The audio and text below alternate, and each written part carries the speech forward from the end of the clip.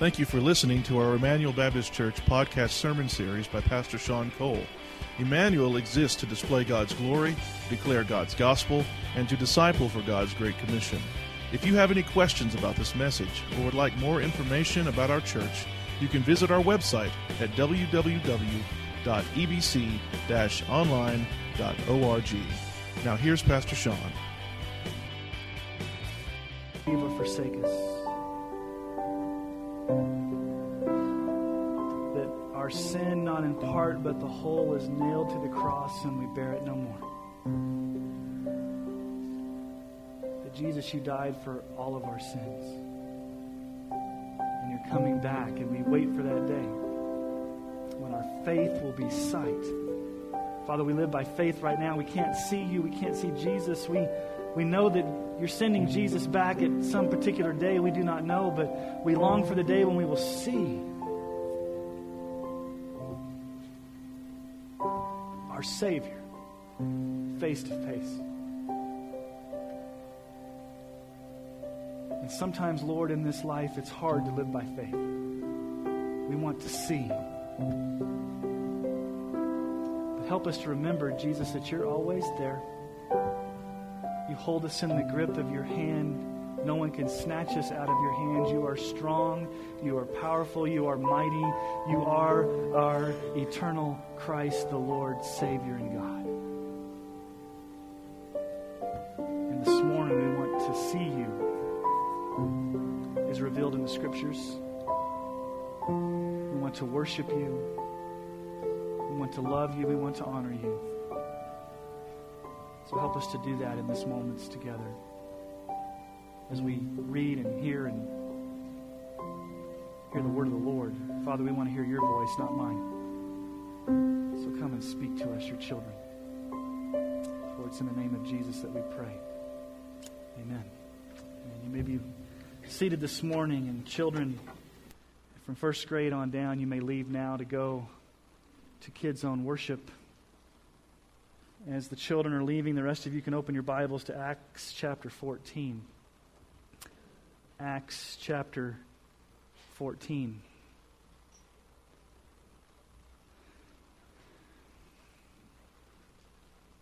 In 2006, an incident occurred at a middle school. It was a middle school in Maryland. My son's a middle schooler, and I'm not sure what goes on at Sterling Middle School, but here's what happened in Maryland. A 12-year-old girl named Amber, she was an avid reader. She would read Harry Potter, she would read other books, and she just loved to devour books. But something changed one day for this middle school girl. She became a Christian. And so she wanted to begin reading her Bible. She wanted to learn all that she could learn about Jesus. And so she began reading her Bible. And it was during the silent reading time at the middle school that she was reading her Bible, and that a vice principal came by and saw her reading her Bible and ordered her to stop because it violated school policy, and told her if she continued to read her Bible, she would be expelled because she would face some stiff penalties for reading her Bible in a public school. According to the Fox News report from December of 2009, this is becoming more popular across our nation. A third grader in New Jersey got in trouble for reading her Bible and was sent to the principal's office. A third grader. In Massachusetts, an 8-year-old second grader, a special needs child, was asked to draw a picture of what reminded him of Christmas. And so he drew a stick figure picture of Jesus dying on the cross. And his teacher sent him to the principal's office and said he needs to get psychological counseling because what he drew was too bloody and violent. If we don't think persecution and hostility is coming to America, we are living in a dream world. We are living in a culture that's continually becoming more hostile to Christianity. Last week, I introduced you to the word missional. I don't know if I really like the word missional, but for the sake of what we're talking about over the next few weeks, we're going to use the word missional.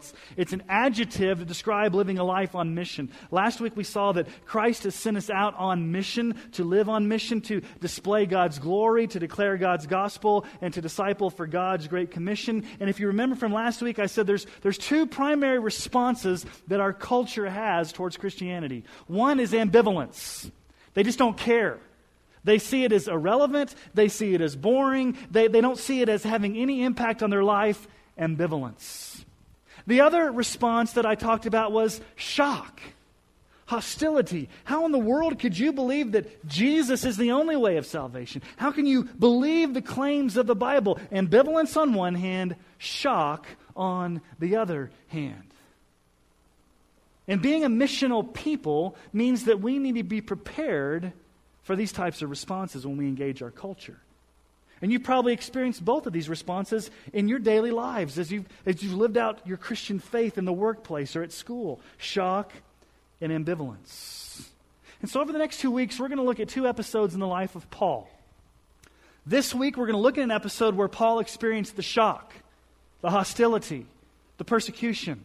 Next week, we're going to look at an episode where Paul's in a different context, a different city, and he experiences ambivalence. The people just basically think he's weird.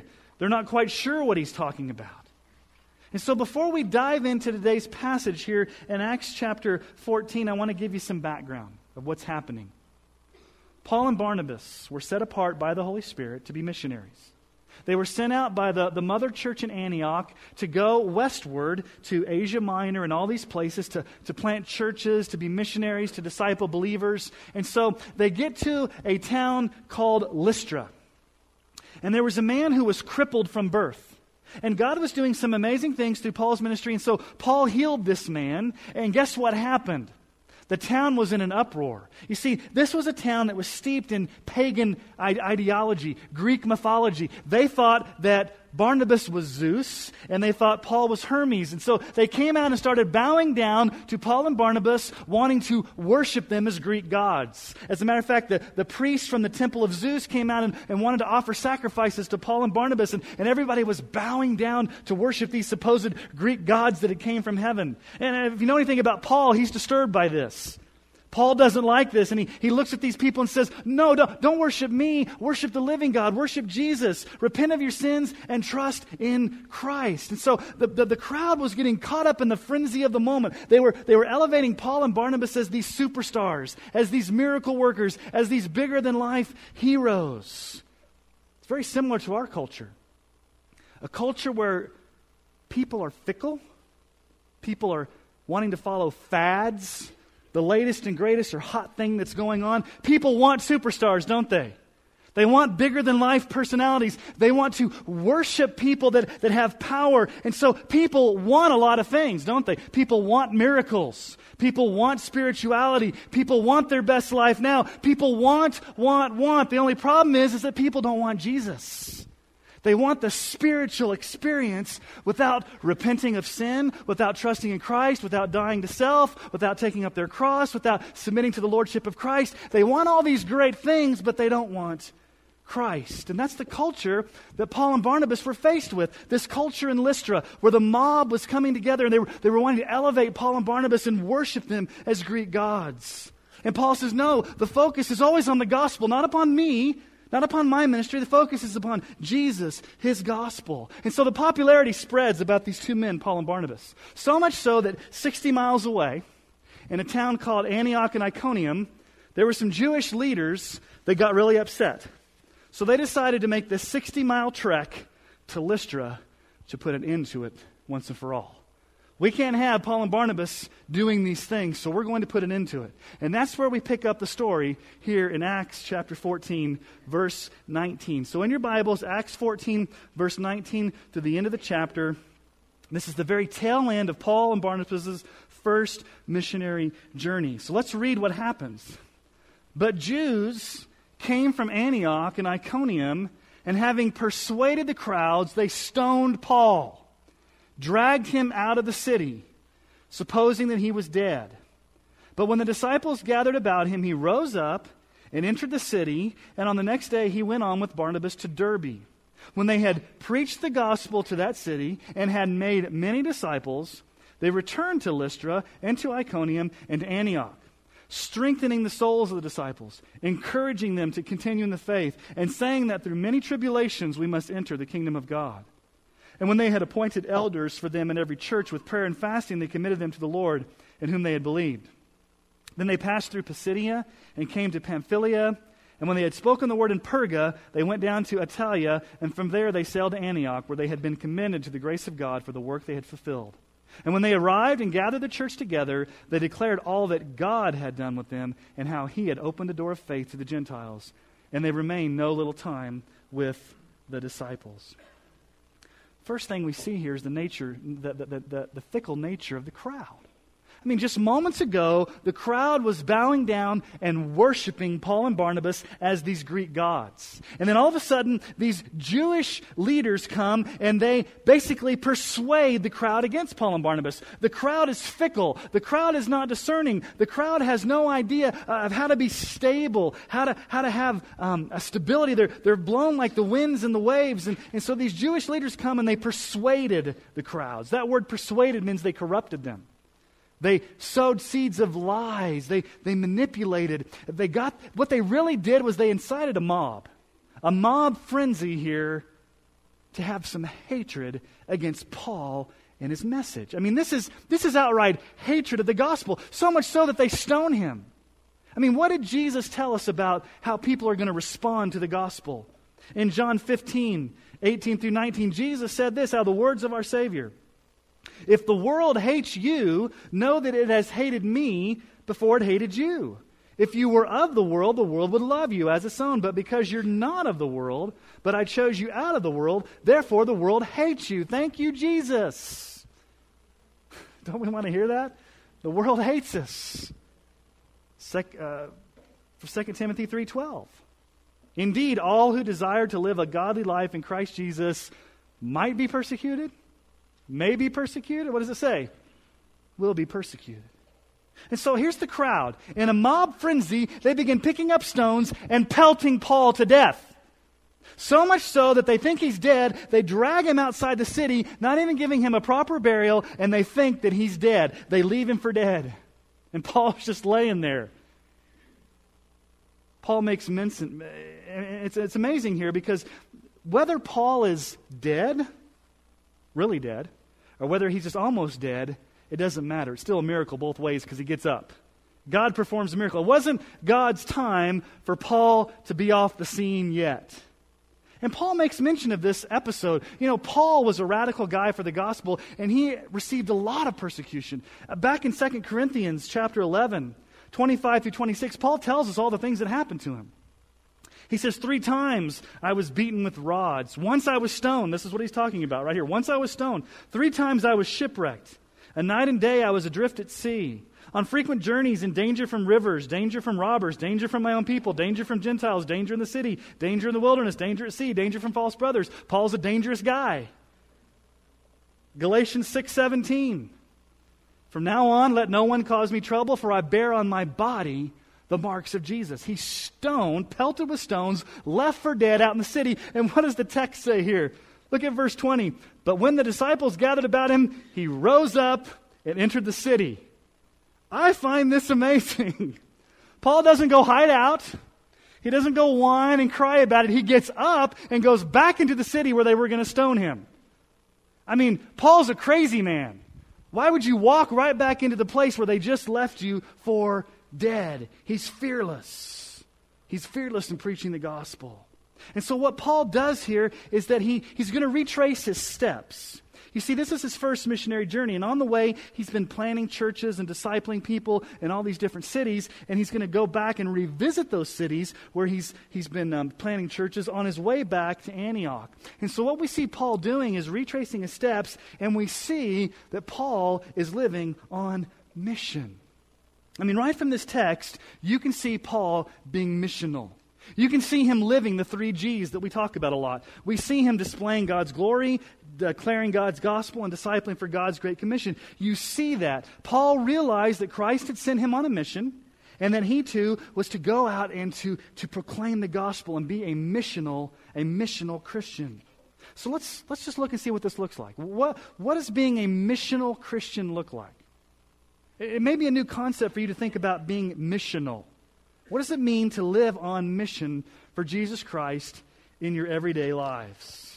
For the sake of clarity this morning, I just want to look at Paul, and I want to look at how the 3 G's that we talk about, part of our mission statement of Emmanuel, play out in this text. You see God's glory, you see God's gospel, you see God's great commission. So let's just kind of go in order of the text, and let's see these things unfolding. So first of all, we see Paul declaring God's gospel. Notice what it says there in verse 21. When he had preached the gospel. When he had preached the gospel. He preached the gospel. The good news of the death, burial, and resurrection of Jesus Christ. Now, when you think about preaching, you probably have some weird thoughts in your mind, right? A crazy guy standing up on a stage ranting and raving at you every Sunday. Yes, I'm a preacher. Yes, I preach to you from this pulpit. I expound and declare God's word, but don't let anybody ever tell you that I'm the only preacher in this church. I'm just the main preacher on Sunday morning. All of you are called to be preachers of the gospel. This word here, preach the gospel, is where we get our word evangelism. To go out and declare the good news. It was often taken from this whole idea of a person that would be an announcer. Back in those days, they would have announcers, if you will, that would come in and say, for example, 2 countries were at war. And one of the nations won the war.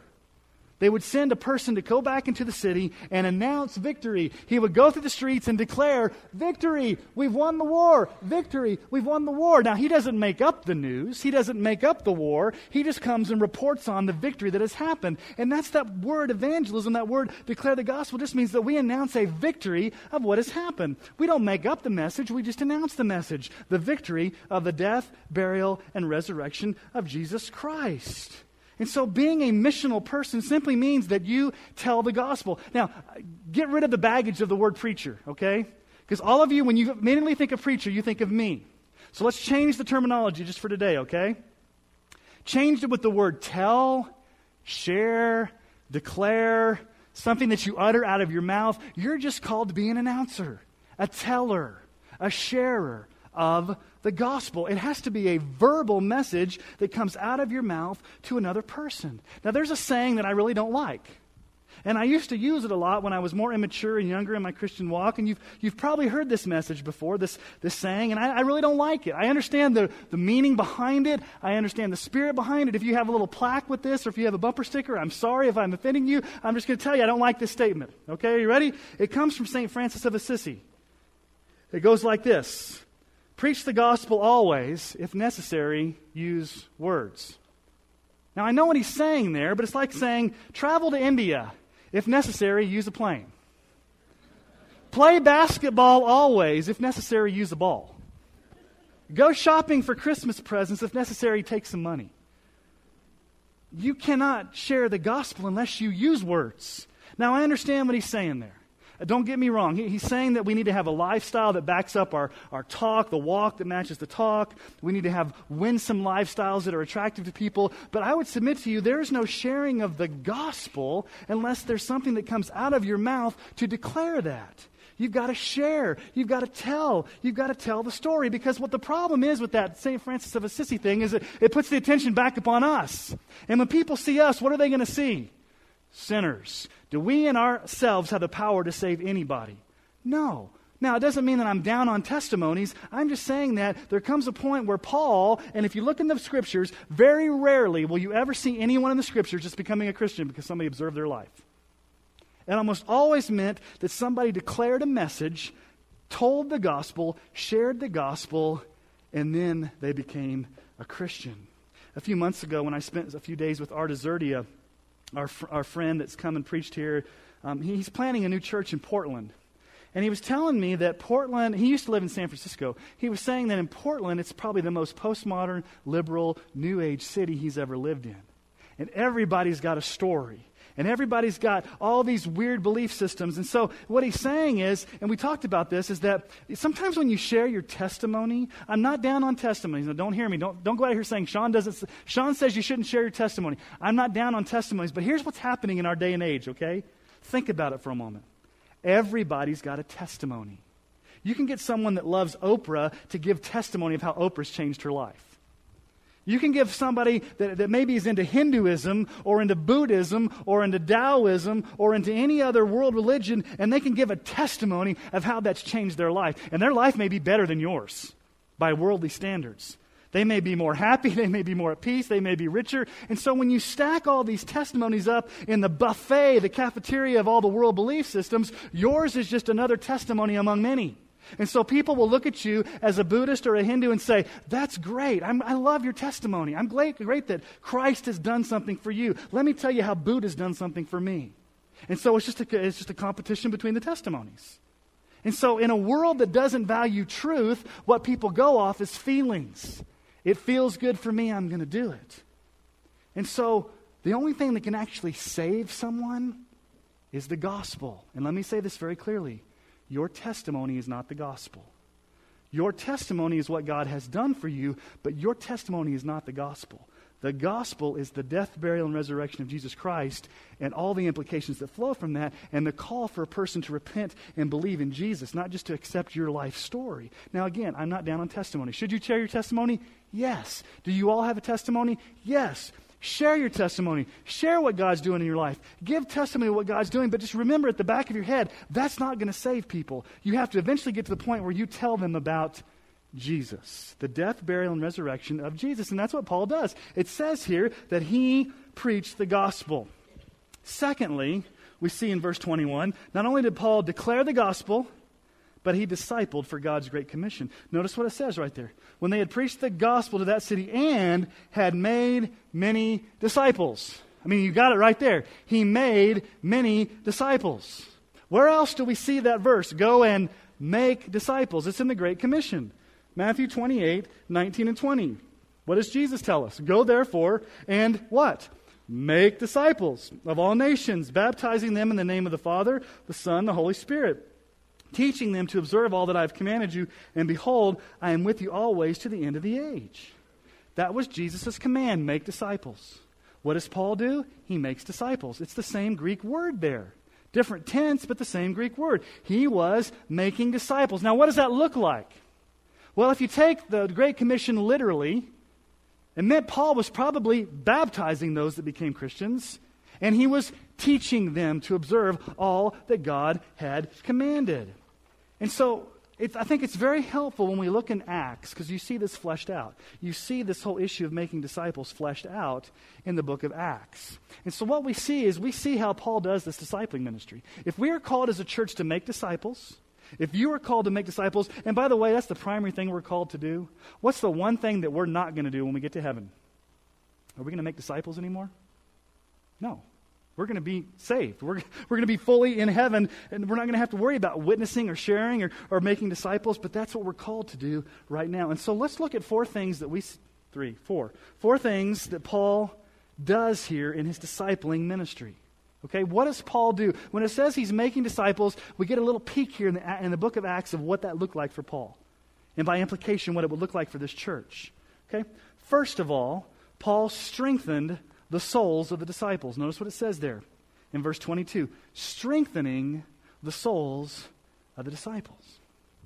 Do we need to share the gospel? Yes. Do we want to see converts? Yes. Do we want to see people come to faith in Christ? Yes. That's just the beginning of the journey. What happens next? We've got to strengthen the souls of the disciples. And let's just ask a simple question. Why do you think new Christians need strength? Why do you need strength? Why do we all need to be strengthened?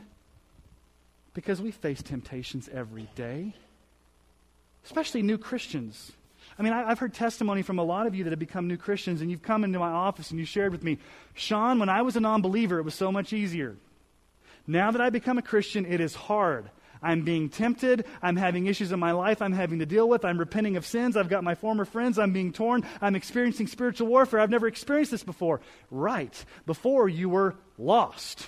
You didn't care about those things, but now that you are saved, now that you're born again, now that Christ has come into your life, you have new affections, new desires, new appetites, new habits, and the devil and the world and your flesh are going to fight against you with all of its force to make you to want to go back to that old way of life. And so as new believers, and even as me as pastor, we need to be strengthened. So the question is, how are you strengthening one another? How are you strengthening the souls of the disciples? That's part of discipling, strengthening one another, strengthening the souls. Okay, let's to the second one. Verse 22. Strengthening the souls of the disciples, encouraging them to continue in the faith. Encouraging them. Not only do we need strength, but we need encouragement. That word encouragement means to come alongside someone, to walk alongside someone, to walk the journey with someone, to encourage them, to motivate them and encourage them to what? To not give up, to remain in the faith. We need encouragement. What does Hebrews say? The writer of Hebrews in Hebrews 10, 24 through 25 says this: let us consider how to stir up one another to love and good works, not neglecting to meet together, as is the habit of some, but encouraging one another, and all the more as you see the day drawing near. So we need to be about strengthening one another, encouraging one another. That's what discipling is. Discipling is not some weird clash that you go through for 13 weeks and you get your fill-in-the-blank book and at the end you're a disciple. I've made it. I finished experiencing God. I finished the Beth Moore study. I finished this. Now I'm a disciple. It's a lifelong process where all of us are working together to strengthen one another, to encourage one another. And then thirdly, what does Paul do? He's teaching. Like teaching? I don't see that in there. I don't see the word teaching. Well, let me show you what Paul's teaching. Verse 22. Strengthening the souls of disciples, 1. Encouraging them to continue the faith, 2. Number 3, saying that through many tribulations we must enter the kingdom of God. Paul's teaching them that this thing's going to be hard. I mean, what had just happened to Paul? He got stoned and left for dead. And Paul's coming to them saying, new believers, this life of Christianity, you're going to have tribulations. You're going to have hardships. Like the video we saw with Horatio Spofford. It may not be that extreme, but you're going to have some hardships.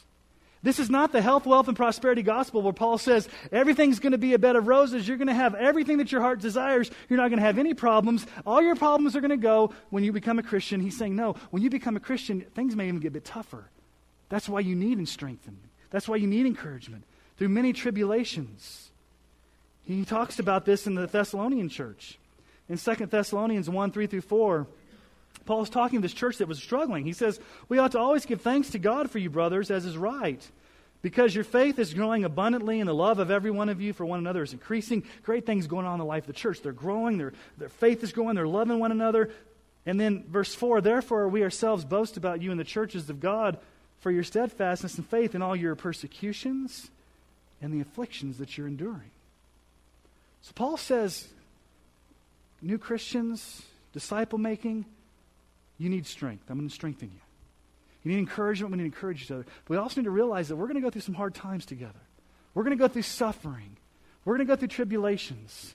And then fourthly, the fourth thing we see Paul do here, he raises up new leadership. Notice what it says there in verse 23.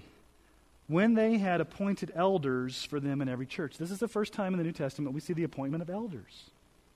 Paul went back to these churches that were struggling, that he started, and said, the job's not complete until there's spiritual leadership in place. So he appoints elders. And so when you think about being a missional church, the core leadership of the church, the elders, the deacons, the Sunday school teachers, all those in leadership need to be those that catch the vision of being missional, that we see ourselves as being on mission. And we need to raise up new leaders who will be missional. One of my fears is that in churches we raise up leaders that are consumeristic. It's all about me. It's all about my agenda. We're raising up a whole generation of consumeristic, me-centered leaders as opposed to leaders that are willing to be raised up and say, you know what? It's about the kingdom of God. It's about being missional. It's about spreading the gospel. I want to show you something that's overarching in the life of Paul, and it should be overarching in the life of this church. And it's prayer and fasting. Notice what it says in verse 23. When they had appointed elders for them in every church with prayer and fasting, they committed them to the Lord in whom they had believed. Prayer is the fuel for everything that's done in the church. A church will not be successful without prayer. Without deep prayer and fasting, without going before the Lord. I don't know if you guys realize this, but this past weekend, our elders spent time in a retreat. Albeit it was at the Holiday Inn in Sydney, but hey, that's a retreat. It's away from Sterling. And a lot of that time in that retreat setting was spent on our knees praying. Praying for the needs of this church, praying for people in this church, praying for hurting people, praying for vision. We were bathing the whole weekend in prayer. And so as your leaders, we want to model what it means to pray. And so prayer is very important to the life of the church. So what do you see here according to our mission statement as Emmanuel? We exist to display God's glory, declare God's gospel, disciple for God's great commission. We've seen 2 of the 3, right? What did Paul do? He declared God's gospel. Secondly, what did he do? He discipled for God's great commission. Now, you may ask, well, where's God's glory in this? I don't see the words there, Sean, displaying God's glory. Well, obviously it's a mission statement. You're not going to find it in the Bible because it's our mission statement, but you see it there. Where do you see God's glory in this text? Look at verse 26 for a moment. And from there they sailed to Antioch, where they had been commended to the grace of God for the work they had fulfilled. What happened? They finished the work. They fulfilled the task that God had given them. In other words, they were obedient. They were obedient to what God has called them. And let me just say this, obedience always brings glory to God. When you're obeying God and doing the task that He's given you to do, and you fulfill that task, it brings Him great glory because you are being obedient to what God has called you to do. And see, their mission here was to bring things to a close. They're at the tail end of their missionary journey, and they go back to the home church. They go back to the home church, and they get the whole church together, and they're going to give reports. We want to tell you all the great things that have happened in all these cities that we've gone to. It would kind of be like, when we went to Nicaragua, we'd come back and tell you all the stories. When we go to India in a few months, we come back and we tell you all the stories. When the youth go on mission trip, they come back and tell you all the stories. This is what Paul's doing here. But notice what I want you to notice here is in verse 27. Notice how Paul, or Luke, the writer here of Acts, phrases what they did. Verse 27. And when they arrived and gathered the church together, they declared all that God had done with them. How He had opened a door of faith to the Gentiles. They didn't come back and say, look at all the things that we've done. Look what we did. Look at what we accomplished. Look at what we did. No, it says, look what God had done. It's always about God's agenda, God's mission, God's glory, God's prerogative. Everything was about God's will. And what they were doing was they were giving glory to God, saying, we've gone on this missionary journey and we're giving praise to our Heavenly Father, to God Almighty for what He's done. And He's opened many doors. Notice what it says. He had opened a door of faith to the Gentiles. This was one of Paul's favorite terms. God has opened a door. God has opened a door. 1 Corinthians 16:9. For a wide door for effective ministry or effective work has been opened to me. Then there are many adversaries. Yeah, right. He got stoned and left for dead. 2 Corinthians 2:12. When I came to Troas to preach the gospel of Christ, even though a door was open for me in the Lord. There was an open door, a wide door. And then Colossians 4:3. At the same time, pray also for us that God may open to us a door for the word to declare the mystery of Christ, on account of which I am in prison. I mean, that's what you and I need to be praying for. That God would open a door. Here's a catch-22 in the life of a Christian. How many of you have ever prayed for an open door? God, just open doors. Just open doors, God. God, I want you to open a door. How many of you prayed that? Don't raise your hand. You're raising your hand. And how many times has God opened the door and you not walked through it? That's flat out disobedience. Here's the problem with Christians. We're so wanting God to open a door that when He opens it, we don't have the eyes to see that it's right there in front of us. And we need to be praying, God, open a door for me to witness to that person. Well, God may have already opened the door because you're sitting next to them at your cubicle.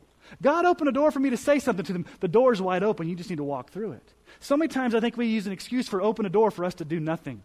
We're waiting for God to open that door, and God's like, door's wide open. You got to go through it. So we need to pray for those open doors, and when God opens the doors, go through it.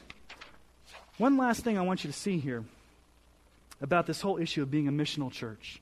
This whole issue of disciple making, of sharing the gospel, of being sent on mission. It takes time and energy. Notice what Paul says, the very last statement there, verse 28. And they remained no little time with the disciples. In other words, they stayed there a long time. The Greek tense there means it was repetitious. They met. It wasn't just like Paul flew in and flew out. He stayed with them a long time. He taught, he discipled, he ministered. And you may be in that situation where you're discipling someone or you're sharing the faith with someone and it just doesn't seem like there's results coming. And you've been sharing Christ with someone for years and nothing happens. And the encouragement we have is stay with it. Stay with it. One of the things I want you to see is that being a missional person and being a missional church is not a program. I'm not talking about a program.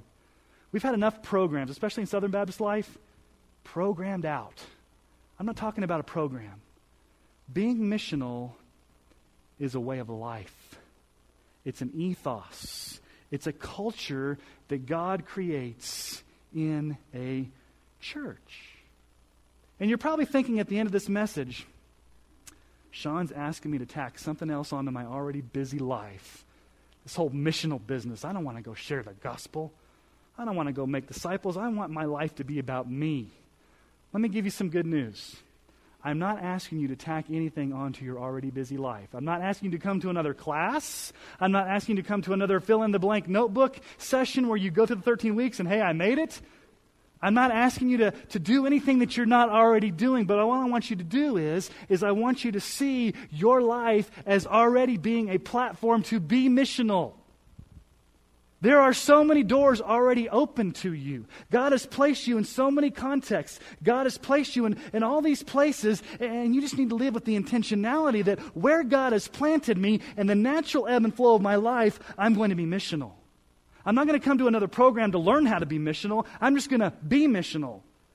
It's not a program. One of the websites that I go to frequently is called the Gospel Community Mission Collective. It's a website that really helps you to think about what it means to live gospelly, but also reach your culture. And it's got some solid theology. And on this website, they have 7 ways to be missional. 7 easy ways to be missional, okay? Are you ready for these 7 things? This is where it gets rubber meets the road, okay? Practical. I'm not asking you to come to another class.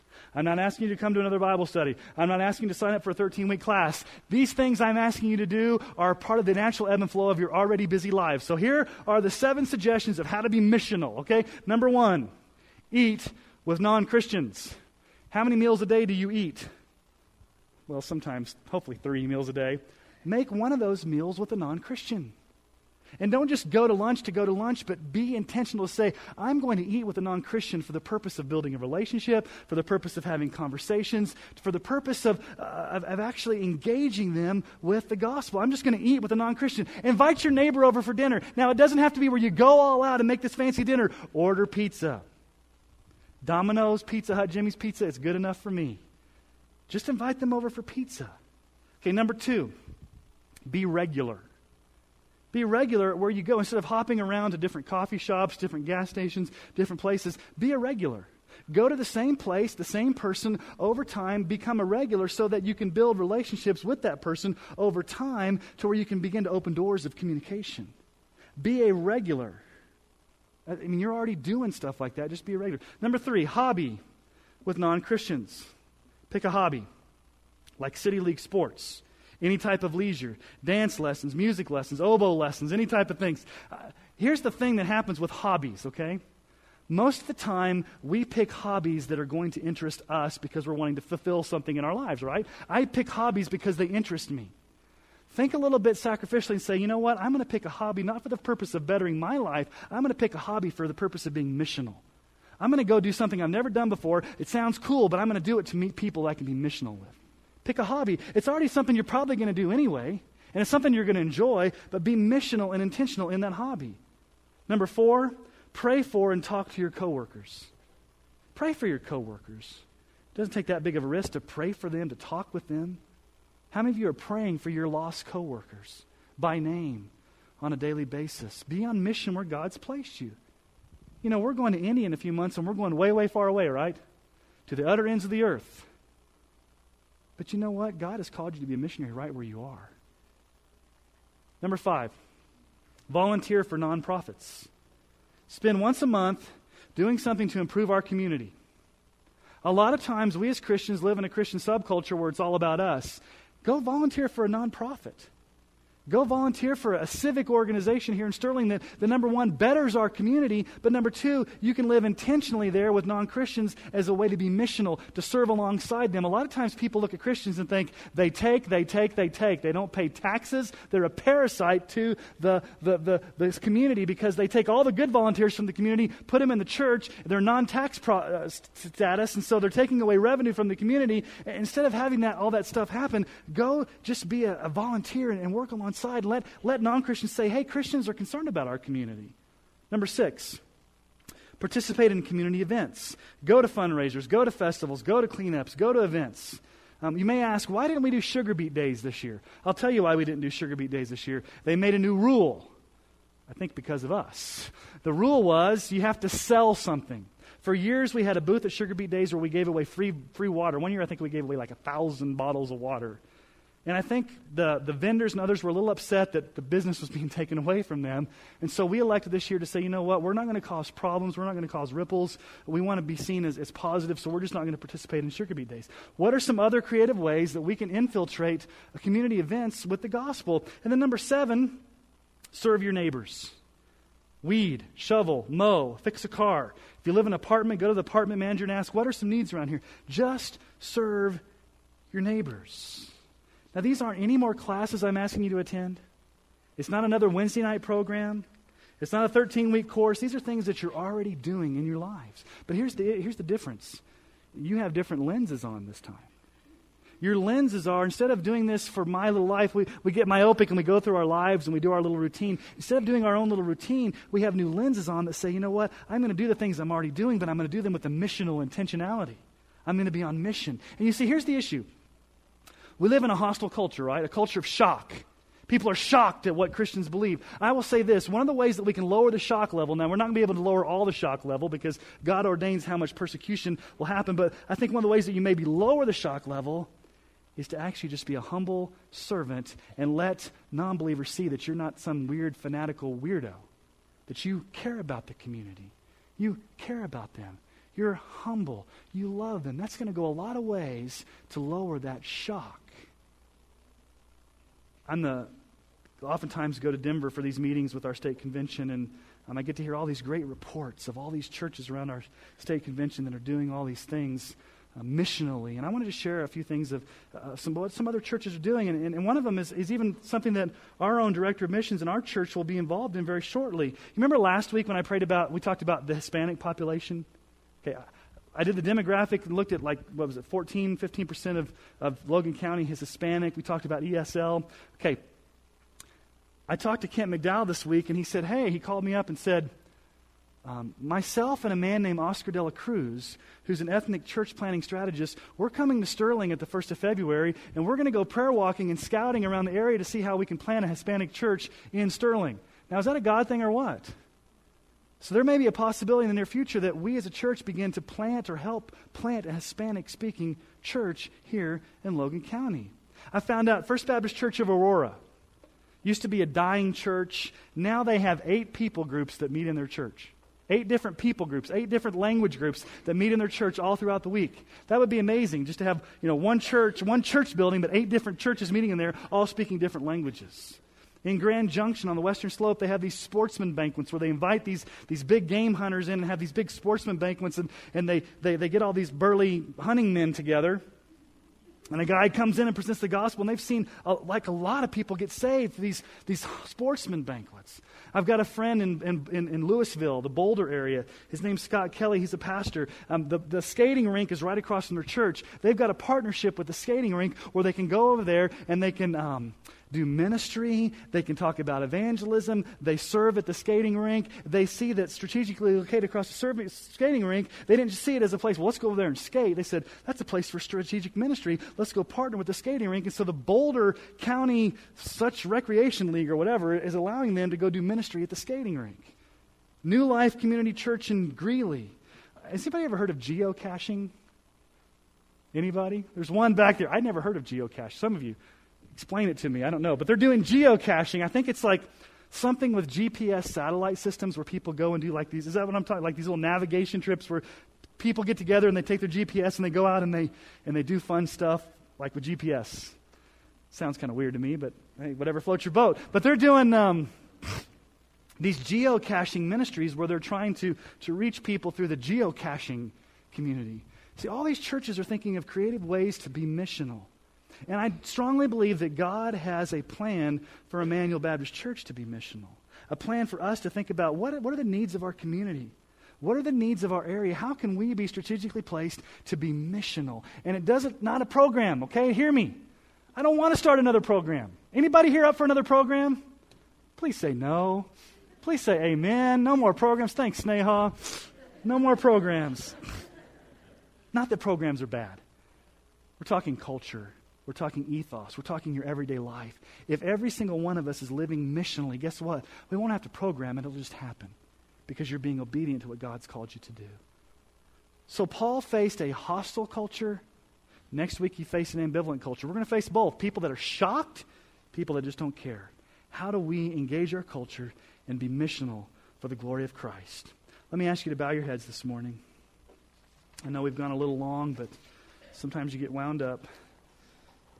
And I want you to begin thinking right now of where has God placed you in your particular area that you can begin to start thinking about being missional. How can I see myself as being sent out on a mission? How can I go through the natural ebb and flow of my life and be a missional Christian? What am I already doing right now that I can be thinking through new lenses to be intentional of being missional? I want you to spend a few moments and ask the Lord to show you how to do that. And maybe a door is wide open and you just need to walk through it. Or maybe there's a non-Christian friend or family member that you haven't actually verbally declared the gospel to. You're kind of being St. Francis and hoping they'll see the gospel through your life, and that's good, but maybe you haven't actually opened your mouth to share the gospel with them.